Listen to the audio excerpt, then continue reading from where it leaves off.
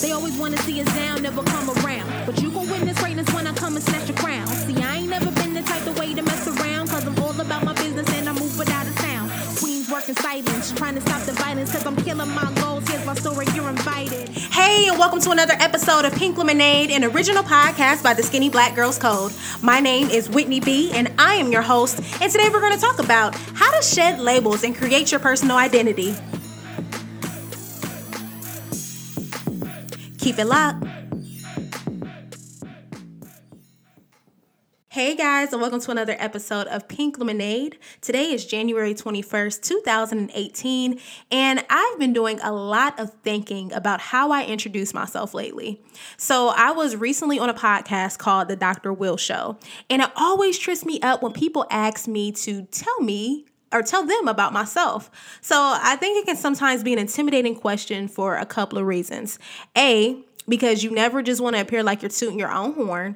And B, it's really confusing or sometimes difficult to come up with the right words. So when someone asks you that question, how do you normally respond?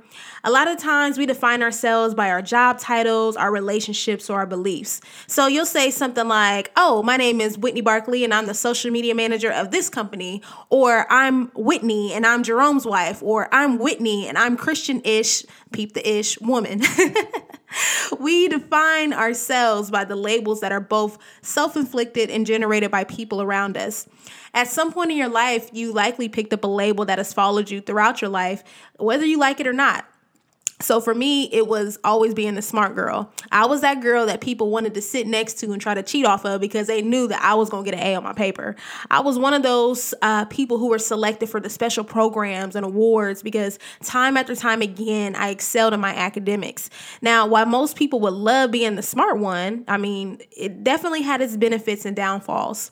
It became a downfall for me when I was about 17. I had just entered my second semester of college at Ohio Dominican University here in Columbus, Ohio, through an initiative called the Seniors to Sophomores Program. The Seniors to Sophomores Program, just to give you a brief overview, basically took high school seniors and allowed them to skip their senior year so that way they can go to college and get a full year under their belt. So when they graduated, they had 1 year of school already paid for. So I boldly decided to take an economics course as an elective. And man, I thought I was going to lose my mind. The professor basically could have been speaking a foreign language because he started talking about stuff like ceteris paribus and started breaking down things between macro and microeconomics. I felt like a fool. I mean, I had been considered smart for my entire life by other people. And for the first time ever, I felt stupid. The class took away every positive affirmation that people had told me or things that I had ever felt about myself. So I started to have anxiety when I went to class because I just didn't know what was going on. We had pop quizzes. I failed pop quizzes. And it took me so much extra time to do my homework, unlike the other classes where I pretty much breezed through most of the work. Now, when midterms rolled around, I just took my test and, I just decided to take the L. And so I emailed my professor and I told him that I couldn't be in the class anymore. He wrote me back and told me that I should try to stick it out. And he was really confused because in reality, I had only had a B- and I was one of the few students who were actually passing the class. Now, while a B- would have been fine for most people, it terrified me. Anything less than an A made me feel less than. And I was hoping to bury that experience and move on without anyone finding out that I wasn't as smart as they thought that I was. Now, what I essentially learned from that experience is the power of labels, especially one like being smart. It's a positive label. And for me, I had been hyped up my entire life. And when I faced adversity, I didn't know how to handle it. So think about children, right? Think about children who are considered special learners or those who are quote unquote gifted and talented. Every day, a child is defined by his or her academic abilities, and those labels can have a profound effect on how those children feel about themselves. So if you're in a special needs class in school, does that make you less gifted and talented? Or if you're in a regular class at school, does that mean that you don't have gifts and talents? As you start to look at the landscape of labels, you start to realize the combination of labels and assumptions, they birth limitations. Because you see, when we're labeled, one or two things tend to happen. Either we accept the things that have been projected onto us, or we spend a lifetime trying to disprove what people think about us. I've been down both of these roads, and the destination that I ultimately reached was independent of what I thought that I initially needed to do. I learned specifically that if I wanted to be a person that I knew that I was capable of being, I had to shed anything that society, my family, friends, strangers had projected on me. And I remember the very first time that I had this realization. I was a junior in college at Wilberforce University. And at the time, I was granted the honor of presenting a White House official. They were called the Woodrow Wilson Visiting Fellows for a school-wide convocation. After the convocation, I went to lunch with other students. There was like a few of us that were selected, our guests, and some members of the administration. So I'm sitting next to the man, and I'm trying to figure out what fork to use for my salad. We had taken an etiquette class a couple of years before, but I had never really been in a formal situation. So, I was trying to look like I knew what I was doing. So in the midst of me trying to figure out this fork, the guest asked me what I wanted to do with my life after graduation. So I told him that I was interested to going to Teach for America. And so if you are not familiar, Teach for America takes college grads and professionals with no teaching background, and they essentially give them a crash course training in teaching. And then the teachers go out and they're paid to teach in schools for 2 years. And let me tell you the kind of schools. Here's another label. They're paid and they're sent to teach in struggling or at-risk inner city or rural schools. So when I told him that I wanted to go to Teach for America, he heard my response, and I remember him slowly taking a sip of water. And when he was done, he told me, there aren't many people who look like you in that program. I hope you don't become disappointed when you aren't accepted. And so when he said that, I could feel my blood. Sometimes you can feel like I don't know, like your veins are about to pop out. Like I could feel my veins because I was so upset. And I no longer had an appetite. Screw the salad. And I just wanted to tell him that there wasn't a ton of people who looked like him in Washington, but he was still there. And mind you, this was an African-American man. So I sat through the meal. And I was just determined, right? My foot was tapping. I was ready to go. And by the time I was ready to go, I think I went to my room and I started to look at the TFA application. And, for the fact that I was never going to see this man again, his words, it bothered me. It haunted me because, I'm a young African-American female. I decided to go to an HBCU. I didn't go to an Ivy League or a Big Ten school. And he assumed that my background and the labels attached to my name would not grant me a spot in the program. So because of that, I decided to apply anyway. And despite being one of 2 African-American women in the final interview process, I did it. I went through it anyway, and I got in. And that was the most amazing feeling of my life. Because while my motivation started for basically proving old dude wrong, it ended with self-actualization of knowing that what I look like and where I went to school did not dictate my ability to impress my interviewers.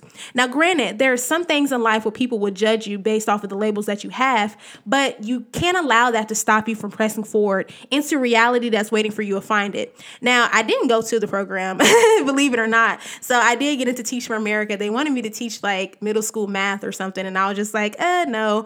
And I also had an opportunity to go into television. But, because I had that confidence of applying to that program and getting in, I'm like, man, I'm going to TV, and I'm going to kill it. So, I say all that to help you understand that in order to take ownership of your life and to create an identity, you have to stop caving into the labels that people project on you or give you. I don't care if someone calls you stupid your entire life. It does not define who you are.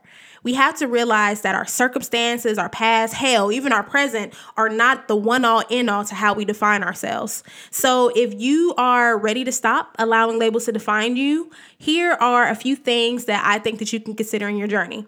The first one being realizing the power of your words.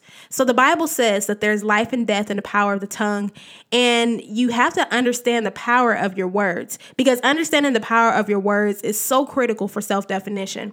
You have to realize that you and you alone are fully responsible for what you speak into your life. One of the things that I did early on was just an assessment or an inventory of the words that brought me down. So things like can't, hopefully, try, think, never. They were all words that derailed my self-confidence and allowed me to be stuck in a particular position. Sometimes I would engage in negative self-talk like, oh, I'm not good enough, or in the case of my economics class, I'm not smart enough, or I'll never be able to do this. Negative self-talk is essentially the cousin of labels because it perpetuates everything people or you have thought about you.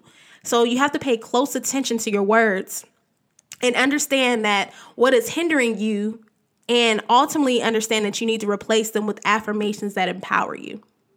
So speaking of power, one thing that you should also do is stop giving other people your power. So one thing that I've realized is that people often place labels on us because they're not comfortable with themselves. Maybe they wanted to strive for something one day and someone told them that they can't do it. And then they tell you that you can't do it. I realize that sometimes this happens a lot with parents. I've seen a lot of parents limit the dreams of their children because they are looking at their children's lives through their own lens, and you can't do that. And so it's easy to place people in a box because it's comforting. Because when you believe certain ideas about yourself, you won't reach beyond your comfort zone and experience what you are capable of doing.